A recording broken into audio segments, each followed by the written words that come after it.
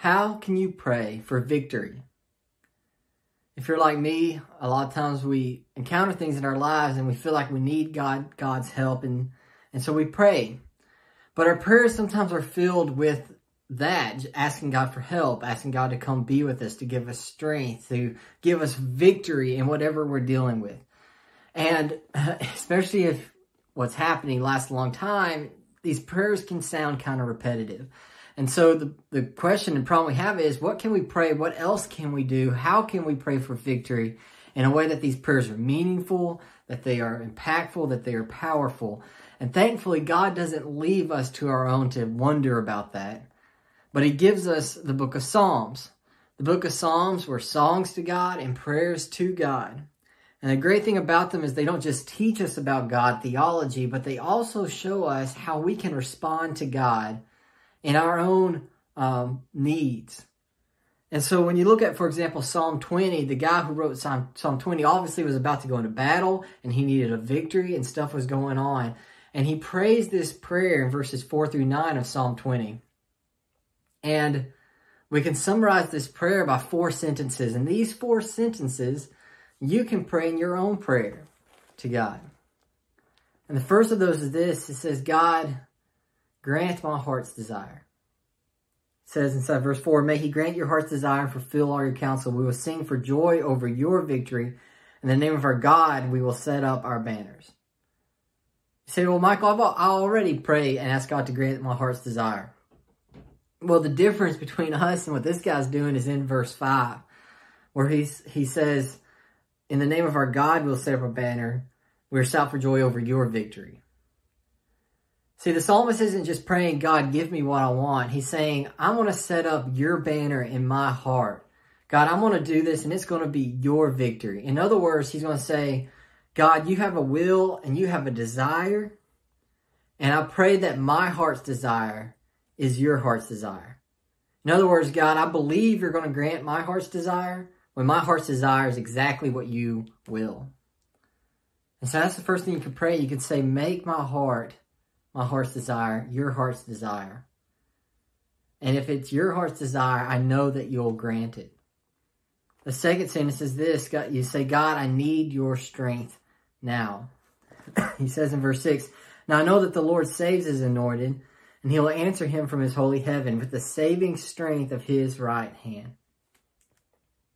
Say, God, I need your strength. And sometimes it's hard to admit when we are facing a battle that we say, we feel like we can do it on our own, that maybe we can find the right solution on our own, or we can figure things out on our own, or we can will our way through it on our own. But we got to come to the point in our lives where we say, God, I need your strength. I can't do this on my own. Send me the strength of your right hand. I believe that you are with your anointed people.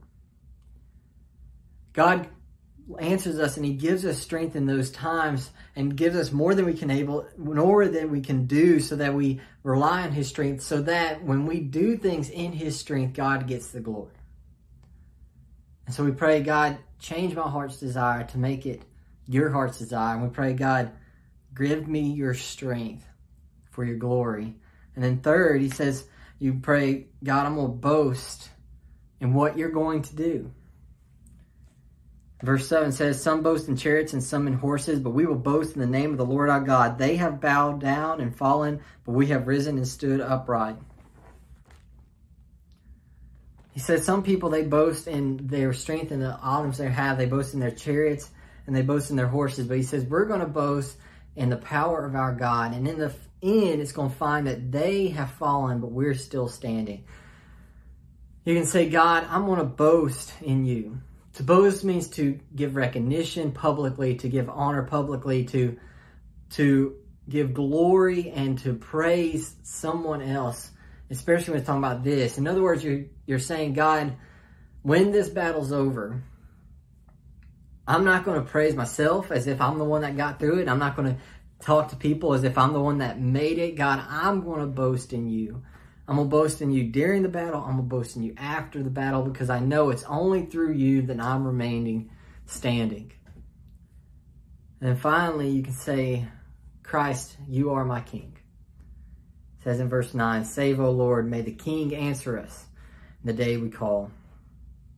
The psalmist calls out, and he mentions the king here, referencing in this specific context, the king of Israel. But we know, as the Bible continues on, that God gives us the ultimate king, which is God himself, Jesus Christ, that Jesus came to this earth and he died on the cross for our sins, was buried and rose from the grave, and to defeat our sins, and that he is sitting in heaven now preparing to come back. And as he comes back, he's going to prove that he is the king of the universe. And there is power and there is comfort in our prayers and declaring, Jesus, you are my king. Save me. What does it mean that Jesus is your king? Well, having Jesus as a king doesn't just mean that you've trusted him and that he is the only way to heaven. It doesn't mean that you've asked him to forgive your sins. To have Jesus as your king means that you are actually obeying him and following him as the leader of your life.